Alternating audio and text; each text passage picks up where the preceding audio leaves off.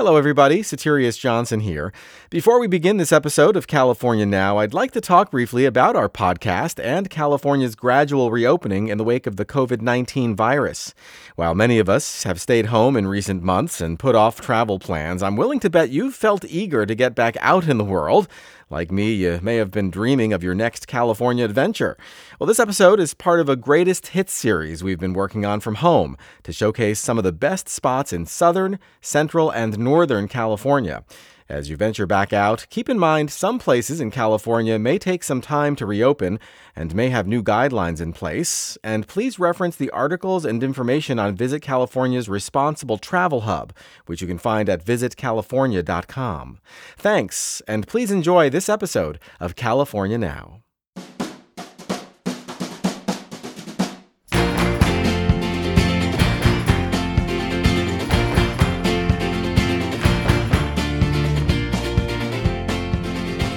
Welcome to a special edition of California Now, a podcast produced by Visit California.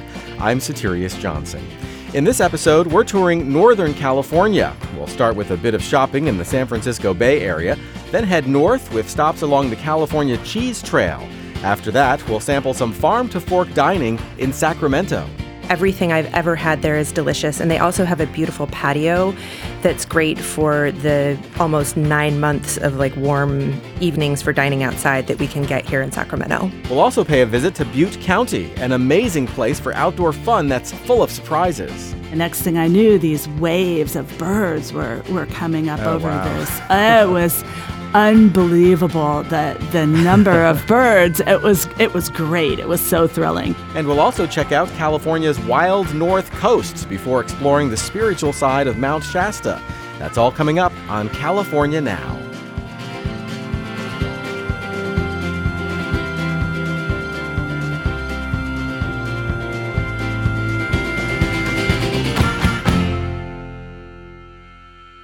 Our Northern California adventure begins with shopping in the San Francisco Bay Area. Whether you're in the market for some snappy new shoes, jewelry, or a gift for someone special, blogger Erica Chan Kaufman explains why this is a great place to enjoy some retail therapy. I asked her to tell us where she'd start in San Francisco. Oh, wow. There's so many amazing neighborhoods in San Francisco, and they're all so different. The first, I would say, is the Dog Patch, which is growing like crazy. But one of the first residents in the Dog Patch is Briar. The designer's name is Isabel Schofield, and she makes clogs. And all of her clogs are made in her San Francisco studio/warehouse, which was coincidentally an old former clog factory back in San Francisco's industrial era. Yeah, it's super cool. And so you kind of play around and try clogs on and figure out which style you like the best, and they'll custom make your own pair of clogs. What I love is that they're an all-female-run company. She's growing like crazy, and her clogs are insanely comfortable. Wow. So what else? What other places that we need to check out when we're in San Francisco? Pack Heights is amazing. Fillmore has always been an amazing shopping destination. There have been some newcomers in the last few years, including Frida Salvador, which is also another shoe company that I'm also equally obsessed with. I'm sensing a trend here with your shoe obsession. I love shoes. So Frida Salvador is made up of two women, Christina Nelson and Megan Pappy, and they started Frida Salvador in 2012. And I really feel like they're responsible for putting San Francisco on the fashion style map. And I feel like their shoes kind of epitomize San Francisco style. They're edgy, but also utilitarian, a little masculine, but feminine. And if you walk around San Francisco, you will notice many women in San Francisco wear Frida Salvador shoes. They're so good. That's great. So how about another one? How about a non-shoe pick that we have to hit? Okay, a non-shoe. Hayes Valley is an amazing shopping destination. Tons of restaurants, amazing vintage stores, home decor stores. My favorite is Metier. It's a little jewelry store, and they sell vintage and antique jewels, as well as jewelry from new, modern, contemporary, independent designers. And you walk in and it's just like, it really is like walking into a little jewel box. The walls are all painted dark blue and it's so beautiful, and really you can find something for everybody. All right, let's do the same thing now in the East Bay. Is there a distinctive, say, Berkeley or Oakland look? Yeah, there are amazing, amazing places to shop here in the East Bay. One of them is Temescal Alley, which is in Oakland. And it's this little alleyway that was apparently back in the day lined with stables for horses that pulled the town's trolleys. But now it's home to a bunch of independent shops and restaurants and artist spaces. And it's a pedestrian-only alleyway. And some of my favorite shops there are Esqueleto, which is also a jewelry store, Vintage and Modern, Dop City, which is a new shoe store, new shoe label, the Vintage Rug Shop, which also just opened. She sells a bunch of vintage rugs and housewares. It's beautiful, beautiful inside. And then one of my favorites, and where I spend way too much money, is Crimson Horticulture Rarities.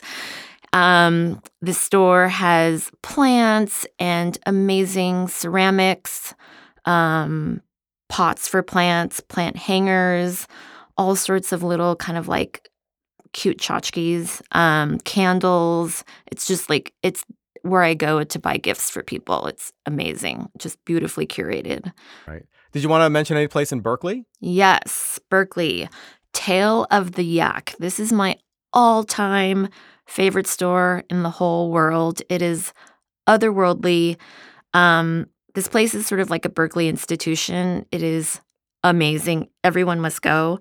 It's magic. So the owners travel all over the world and bring back stuff from China, Venice, Oaxaca, Ukraine. There's like paper lanterns from China, antique Murano glass chandeliers from Venice. They have like a huge birdhouse in the middle of the store, and they have 2 white doves in the that hang out in the birdhouse. I mean, it's like insane. It's just like you feel like you've stepped into like a fairyland. They have blouses, vintage blouses from Oaxaca, jeweled patches from India, and hand-stitched tablecloths from Ukraine. And they also carry a lot of like paper crafts from local artists. I mean, it's just like a visual explosion. It's a gem. It's actually very overwhelming because it's just so stunning. And there's just so much stuff in there in such a small space. But I mean, I could easily spend an hour in there. I mean, it's incredible.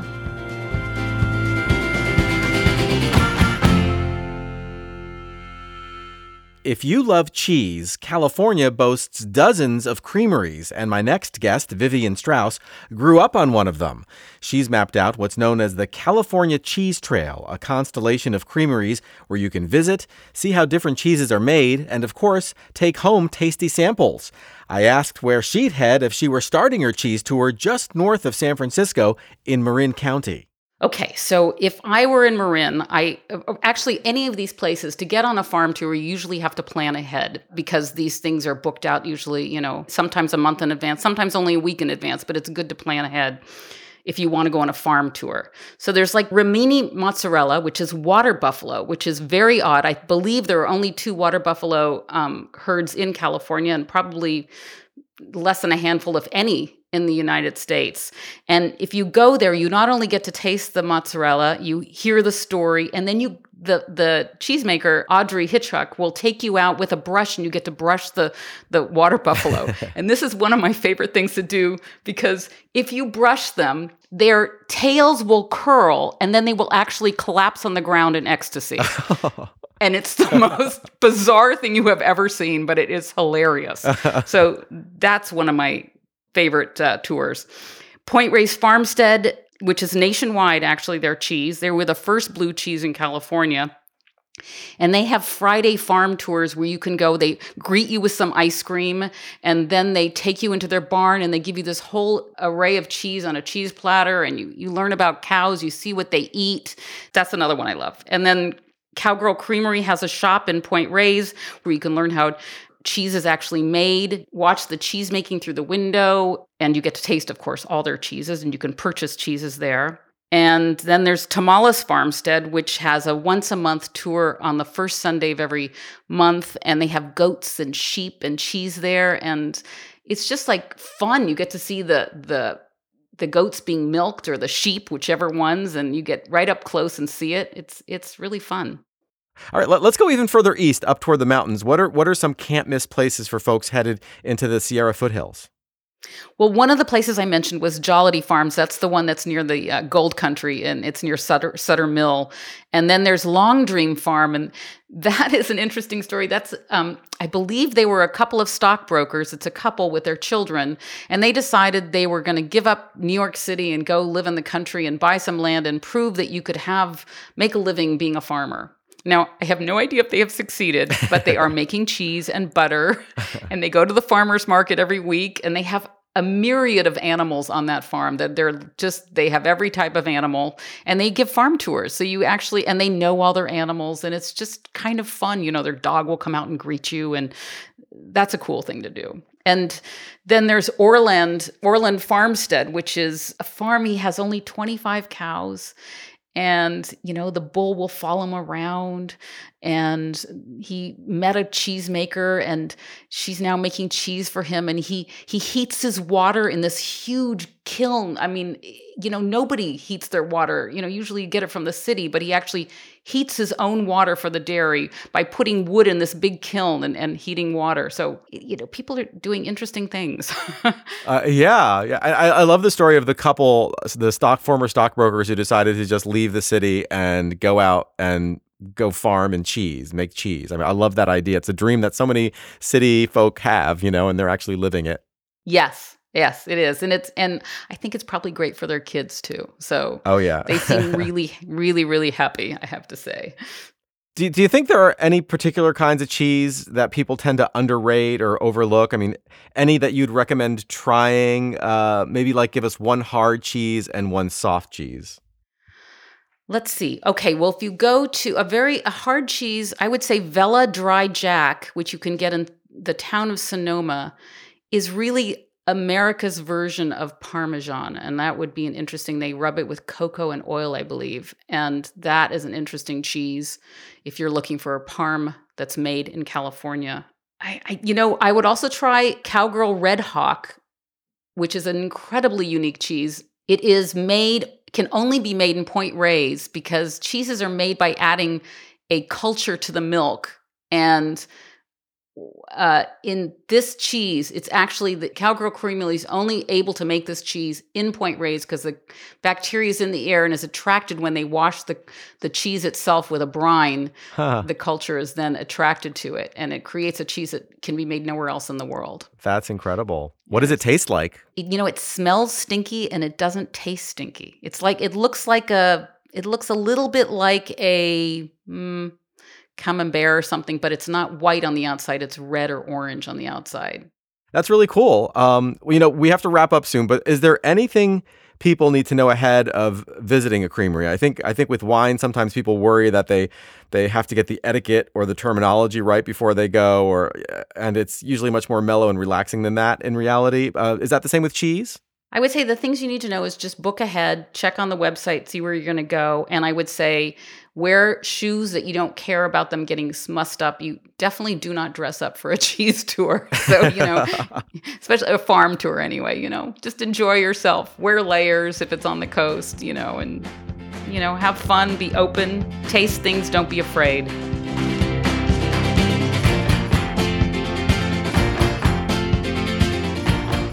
As a now established culinary destination, Sacramento offers everything from craft beer to ethnic food to Michelin-starred farm-to-fork dining. That's thanks to its location amid over 1 million acres of world-class farmland. I asked food critic Kate Washington to tell me about some of her favorite places in town. 3 that I would recommend would be Mulvaney's, which is run by Patrick and Bobbin Mulvaney. They are kind of real stars of the local food scene. They've also nurtured a lot of other chefs. They do an incredible pork chop. It's the restaurant is charmingly in a historic firehouse, a brick firehouse. And if any of your listeners saw Lady Bird, that firehouse used to house New Helvetia Coffee, which was a Midtown favorite going way back, and it's where Lady Bird was supposed to work at the coffee shop. But now it houses Mulvaney's, and it's a really friendly, a little bit quirky, accessible to everybody. Everything I've ever had there is delicious. And they also have a beautiful patio that's great for the almost 9 months of like warm evenings for dining outside that we can get here in Sacramento. Yeah, I've heard wonderful things about Mulvaney's. It's definitely on my list. I haven't gotten there yet, but I'm definitely at the top of my list. Okay, what's another Farm to Fork favorite? Next, I would say Ella Dining Room and Bar, which is downtown at 12th and K Streets. It is run by the Selland family, who have a number of local restaurants. Josh Nelson, one member of the family, was really instrumental in creating and pushing forward the Farm to Fork movement as kind of a brand for the city of Sacramento.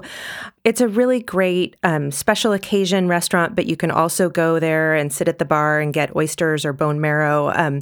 Interesting cocktails. Their menu changes seasonally, as do all of the places I think that I'm going to mention. But they're a real standby of fine dining in Sacramento and not to be missed. All right. And what about the third? For the third, I would mention a newcomer, Cannon. That's Canon, not with two N's like the gun. It is the brainchild of Clay Nutting, who is a local restaurateur, and Brad Chakey, who's the chef. He is a Sacramento native who left after his culinary training and went and worked other places. He helmed the kitchen at Soul Bar in Calistoga, which had a Michelin star. So he has some really high-end fine dining experience, but he's come home, and he and Clay Nutting have opened this restaurant in East Sacramento, which is a neighborhood just outside of the downtown core, but very easy to get to for visitors. And their place uses a lot of interesting global flavors, does some really interesting things with vegetables. One of my favorite things there is an enormous pickled vegetable platter that, you wouldn't think, oh, pickled vegetable plate. It doesn't sound necessarily that interesting, but they present it on crushed ice, and it's absolutely beautiful. It looks like a party on this huge platter, and they change up what the vegetables are seasonally, but it's visually stunning.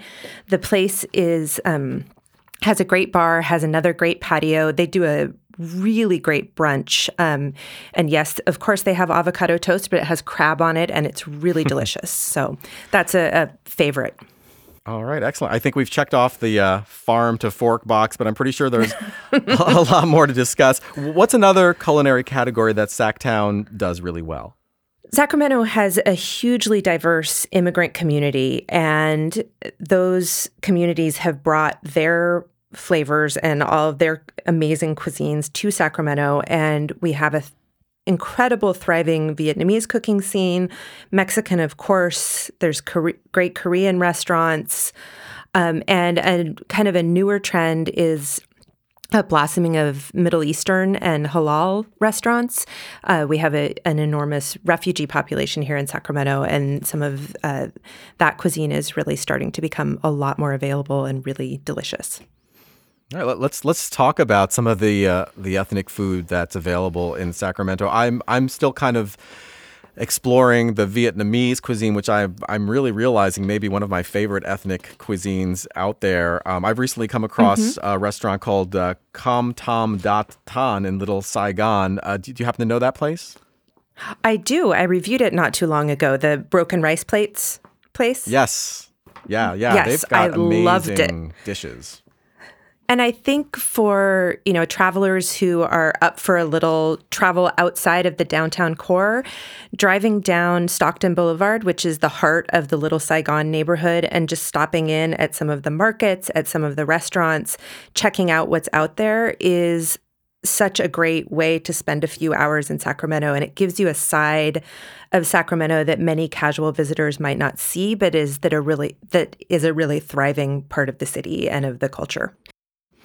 You mentioned halal earlier, and so what can people find here? And is it mostly cuisine from a certain country or a certain part of the Middle East, or what are the highlights of the halal cuisine? Right. There are a number of different options, I guess. In Sacramento, there are strong refugee communities from Afghanistan and Iraq, as well as other areas of the broader Middle East. But I'm really excited about some of the more Iraqi leaning restaurants. A lot of the restaurants that are opening that are Middle Eastern are kind of pan Middle Eastern. They don't claim one particular identity, but if you start asking a few questions, you can find out, what their real specialties are. So one, Fulton Avenue, which is a little bit in the eastern fringe of the city, has a lot of these restaurants. One I really loved is Mediterranean Kitchen and Bakery, which is a very simple name, but they are turning out breads as you go in there. They have a huge bakery. They do like a lamajun, a flatbread topped with ground lamb that is fantastic.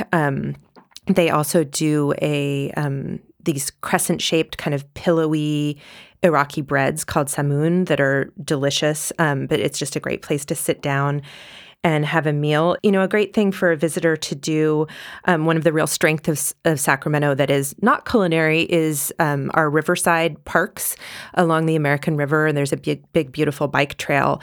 And if you're out that way and wanting to have a picnic by the river, I really recommend stopping off at a place called Babylon City Market, which is near some of the parks that are along the river. They have amazing lamb shanks, they have great kebabs, and they also have a lot of the fresh breads.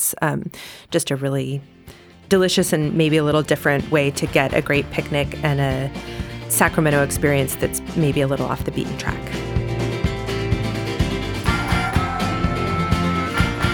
North of Sacramento, you'll find Butte County. Besides the college town of Chico, with its great coffee shops and brewing companies, it boasts some 1,500 square miles, where my next guest says you can enjoy a wide variety of outdoor adventures.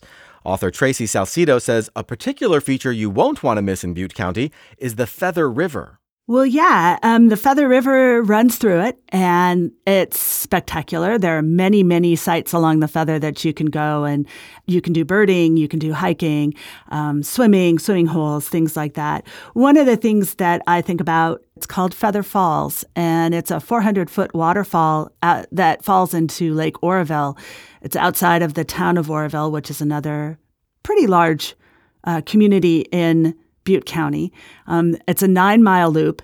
It's a beautiful trail, one of the most lovely, well-built trails that I've walked on. Another place that is spectacular is North Table Mountain Ecological Reserve. There's a 2.5-mile hike to a place called Hollow Falls up there. But what's even more spectacular, it's a mesa top that overlooks the northern Sacramento Valley, and it's known for its super blooms. So when Northern California gets a really great rainfall, winter, the mesa top blooms. Okay, and where do we go next? Well, we're going to head north from Chico, and we're going to head up Highway 32, which follows Deer Creek. And Deer Creek is one of the major drainages in that region. And there are trails along there that lead along the creek, number one, but also to waterfalls along the creek. So as you're driving north from Chico toward Lassen Volcanic National Park, you can pull over by the side of the road, place called Lower Deer Creek. There's a trailhead there, and wander on down the creek to a beautiful series of cascades. You can wander down to the river. There is a place called, I believe it's called Big Maple, where there's a pool, and you can hang out by the pool under a big maple and have your lunch there before you come on back. Sounds great. Where next? Where next? Well, let's go to Gray Lodge. Gray Lodge is a wildlife area that's on the border of Sutter County and Butte County, kind of in the south part of the area. And it's a spectacular birding site. It has a driving and walking trails, and one of the trails has blinds on it that overlook ponds. And in those ponds, you're going to see every possible kind of bird that you could imagine. There was one time I was walking there and I walked out on a boardwalk and I was trying to sneak up because the whole pond was covered with ducks and sandhill cranes and swans, and I just wasn't quiet enough. And the next thing I knew, these waves of birds were coming up over this. It was unbelievable, the number of birds. It was great. It was so thrilling. That sounds amazing. And it's really close to the Sutter Buttes, which is actually in Sutter County, a little bit south, but that little volcanic range is iconic in that area and is also well worth exploring. Are there opportunities to learn about the Native American history of the area? There are. In the Sutter Buttes, which is actually a private property, there's an organization called Middle Mountain Interpretive Hikes, and they offer guided hikes in that Sutter Butte range. And these hikes take place between October and May, and there are various themes and ranges of difficulty. But one of them is a sacred way, and it's led by a Native American, and it's an incredible experience to walk with him and explore the Sutter Buttes off trail and go to places that you wouldn't see because you wouldn't know they were there. Grandmother trees and, old fences, old stonework fences. And he talks a lot about what that particular mountain range, that volcanic range, means to the local Maidu, as well as just the broader awareness of the fact that there were people here before we were, and they walked in the same places that we walk. It's great to look at the landscape through his eyes, understand what an acorn means to the landscape and to the people, what an oak means. That sounds amazing. You mentioned a grandmother tree. What's a grandmother tree? A grandmother tree is, you can find them kind of all over the place, but they're really, really old trees. So in the Sutter Buttes and in any forest, there are trees that have been around long enough that you can just feel their weight. One of the things that the fellow that I hiked with pointed out was there's a tree where the grandmother's limbs have reached out, and she's old enough and she's been around long enough that now she reaches down and she touches the ground. So you walk kind of into the arch under her arms, as it were. And it's a pretty profound experience to stand next to something that old and that grand. Yeah. They seem wise. And to be able to visit that area with a Native American guide who knows the history, going back hundreds and hundreds of years, that's just, you can't top that. No, you really can't. At the end of the hike, he had us all sit quietly. And there's, most people are kind of impatient, right? And he pushed us to sit longer. And it was really an incredible experience to just be there and be quiet. My next guest says road tripping up the coast of Northern California could be your ideal getaway if you want to experience redwoods, canoeing, and lots of ultra-fresh seafood. Travel blogger Jessica Wright kicked off her wild North Coast adventure in the small community of Mendocino on Highway 1.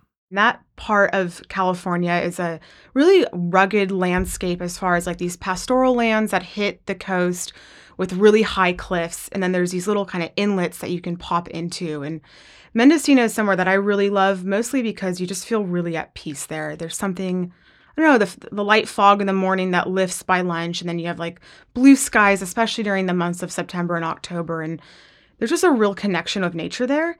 And you're finding just opportunities to be outside. And some of those for me look like going to Russian Gulch State Park, where you can go hike along the coast and see these just crystal clear turquoise waters that lap up against the beach. Or you can also take outrigger canoes with this company called Catch a Canoe up the Big River estuary and get really close to wildlife like harbor seals and river otters and birds. And then all of that, you can also still experience great dining, which for me is a big plus in Northern California. Oh, yeah. So tell us a little bit about the places you stayed. Where did you eat? Give us a flavor of your stay. So we checked into the Glendevin Inn for a night, which is a historic farm that's been renovated into this kind of upscale inn that does some really special things, like serving a breakfast in room. So when you wake up in the morning around 9 a.m., they drop off this basket with eggs that are actually used from the free-ranging chickens that are right on property. And, they make fresh scones and a pitcher of coffee. And that for me is like quintessential Northern California Inn experience. And it's stunning. You have the ocean in the background. It's pretty special.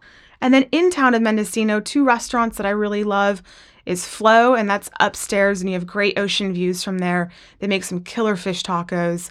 And then Cafe Beaujolais, which is a higher end experience.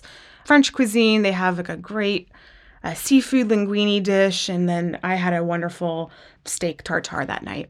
Ooh, that sounds really great. What else is there to do there? What are you going to experience when you're there? So you can head over to Sea Glass Beach. That's an iconic beach in this area of Mendocino County. And you can find, it's a small stretch of sand that has all these washed up pieces of glass. And it's just really pretty. And I've never seen anything like it before as far as my explorations of the coast in California. And then one other standout area is Noyo Harbor, which is where a lot of our seafood actually comes from. And there's one great little restaurant that I love called Princess Seafood. And this woman-only crew runs the FV Princess, which goes out on the ocean to search for the best seafood. And they have an incredible Dungeness crab sandwich, which for me is an absolute must when you're in that area. Yeah. And everybody knows that Highway 1 in and around Big Sur is incredibly beautiful, but I would argue it's probably just as lovely in northern Sonoma County and Mendocino County. Did you actually enjoy the drive itself? Yeah, and I think what I love about the drive on that part is that the road's a little bit wider, and so you get to have a little bit more views of the entire area. You have some, landscape to your right, and then to the left, you obviously have the Pacific Ocean the entire time. And there's these kind of like inlets that pull in off of the cliffs that have just the most incredible watercolor. It's like this turquoise blue. It's like a sherbet ice cream is how I would describe it. That sounds really lovely. Where to next? This is deep in redwood country, right? Exactly. And so as you take the Highway 1 up, you're actually going to eventually catch the Highway 101 north. And as you make your way up there, there's one 31-mile long road that you have to drive, and it's called the Avenue of the Giants. And it runs through these 2,000-year-old redwood trees that are seriously tall. They're some of the tallest trees in the world, actually. And you can drive it, and so you get a good sense of, hey, this is what this area is all about. And that is in Humboldt County at this point. Wow. I love wandering through a redwood grove. It's just so peaceful and calm. Are there spots along the way where you can just kind of stop off and maybe hike in a little bit? Yeah, and the Avenue of the Giants, one of the more popular groves to check out is called Founders Grove, and there's great signage along as you go through. And you can pull off, park your car, and go for a really just serene walk. And, most of the trails are flat, so it's really family friendly. Did you get any good photographs of these massive trees? I did. Yeah, it's quite challenging to capture them because they're so tall. So you find yourself kind of sitting on the pavement, pointing your camera straight up, and you still can't see the tops of these redwoods. I think it's always good to have like a point of reference too. Like if you can get like your travel companion to be next to the trunk just to get a sense of the scale of it. It's almost hard to comprehend. Yes. Yeah. And I took one photo where I look very, very much like an ant compared to the redwoods. That's really cool. So where did you go next? After that, we stopped into the town of Eureka. And what was a standout experience for me there was Lost Coast Brewery, which I've been drinking their beers here locally in Sacramento, and in San Francisco the last few years. So getting to visit the brewery, which is just right off the freeway, is a great pit stop for lunch or dinner, and you get to try some of the local brews. That's always a nice part of the trip, right? Absolutely. Yeah, a nice refill. So where did you go next? After that, we made our way to Trinidad, which was our home base for 2 nights.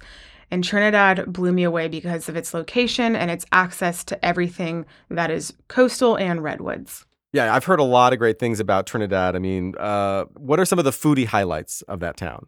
So 2 foodie highlights that for me were standout experiences was having sunset and happy hour bites and drinks at the Moonstone Grill, which sits over Moonstone Beach.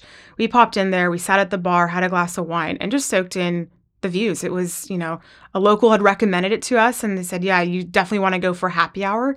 That's a special spot to go for. And so that was one night. And then the next night we went to this place called the Larapin Cafe, which was just tucked up off of the freeway about 5 minutes outside of Trinidad. And they have a mesquite grill and a patio, and they had live jazz band that was playing, and they use a bunch of locally sourced ingredients, which for me, again, is a special part of this, this part of California. And both of those, one thing you definitely have to try when you're up there is the local oysters from Humboldt if you like seafood.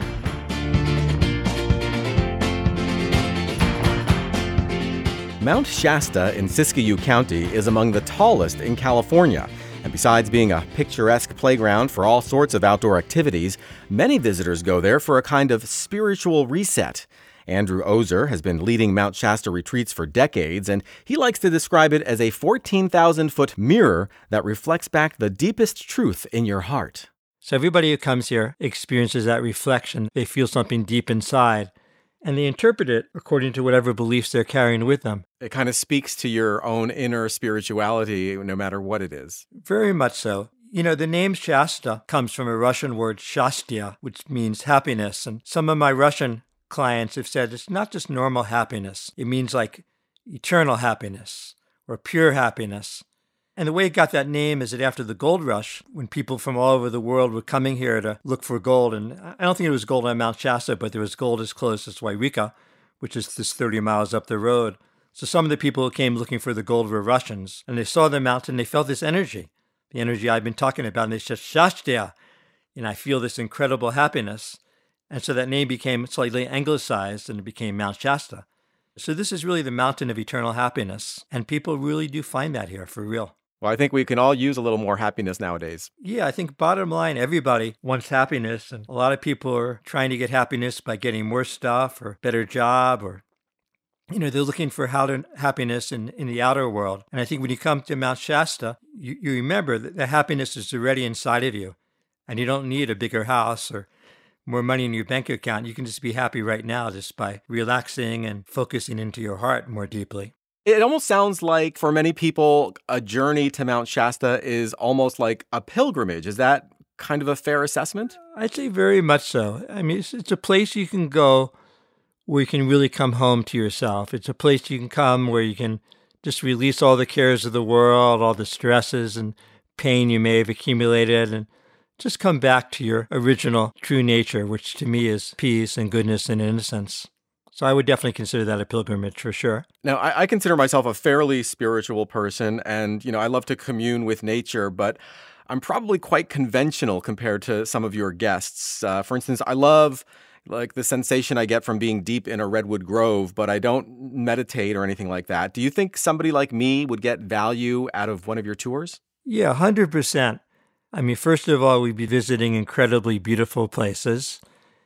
And second, I think if you're not experienced in meditation, I offer guided meditation, and I think that would help you to go deeper and just receive deeper the energies and the gifts of the mountain and the special places I would take you to. Do you find that people who've never meditated before kind of take to it quickly on one of your tours? Honestly, I prefer to take out people who are kind of newbies and don't have a lot of concepts and experience. And sometimes when you're just new and you're fresh and open, you can actually receive more, than if you've been meditating 40 years and think you know everything. I'd love to get a sense of a few of the different tours that you offer so we can give listeners a sense of what to expect. Can you explain some of the differences and share some of the details? I can walk you through a typical tour. So I often like to start with a waterfall. There's a kind of off the beaten track waterfall I love that I feel is a great place for the reset we just talked about a moment ago. It's a place where it's very cleansing. The energy of the falls is very strong, and I like to do a Hawaiian prayer there. That's also a prayer for reset. And the combination of the energy of the falls and the energy of the prayer is, I'd say, it's very synergistic. Almost everybody experiences feeling very refreshed, lighter, freer, happier after that. And that would be about maybe half-hour walk round trip to the falls and back. Maybe first we'd go to a place in the woods. It's very peaceful, serene place, great place for dropping in deep and having a very peaceful, calming meditation. Then maybe we drive a little higher up, and a little higher up there's an incredible rock formation. It's pretty amazing, and energetically it's very powerful. And there's actually a little small cave in the rock formation, which is a great meditation spot. And then maybe from there we drive higher up the mountain, and there's another spot that's over 8,000 feet I love. It's above the tree line. Just see an incredible, inspiring 360 view. And I like to do visioning there. Since, for me, a complete journey is past, present, and future. So after cleaning out the old energies, renewing the connection in the present, the final piece is opening the vision for the future. So I found this high spot with the inspiring vistas, a great place just to, from a very expanded kind of top of the world, above the human drama place, to look at your life and get inspiration for next steps. How important is physical fitness? Do your guests need to be mountain climbers to go on these tours, or do you have easier and more difficult tours? Yeah, most of the tours are very easy. A lot of my favorite places are accessible with a hike of 10 minutes or less. And often those hikes are pretty level. Some of them do have uphill, but, I'd say if someone's even an average or even somewhat below average physical condition, we can design an itinerary that'll work for them. It's really so great to learn about all this, Andrew, and I'm more than a little intrigued. I'm curious, what do you enjoy about taking people on these tours? I'm guessing you derive some personal joy from sharing these sacred sites with travelers. First of all, I love the mountain, and that's why I live here. That's why I guide people here, since I really do have a deep love for the mountain. So just being on the mountain and being in these special places is always a joy for me. We hope you enjoyed this audio tour of Northern California. California Now is produced by Visit California. I'm your host, Soterios Johnson. You can find more episodes of our show on iTunes and Stitcher. Please subscribe, and you can find links to the many places we talked about in today's episode on our website, visitcalifornia.com/podcast. This episode rounds out a 3-part series that also highlights stops in Central and Southern California. If you haven't already, be sure to check those episodes out to get a comprehensive look at this vast and magnificent state.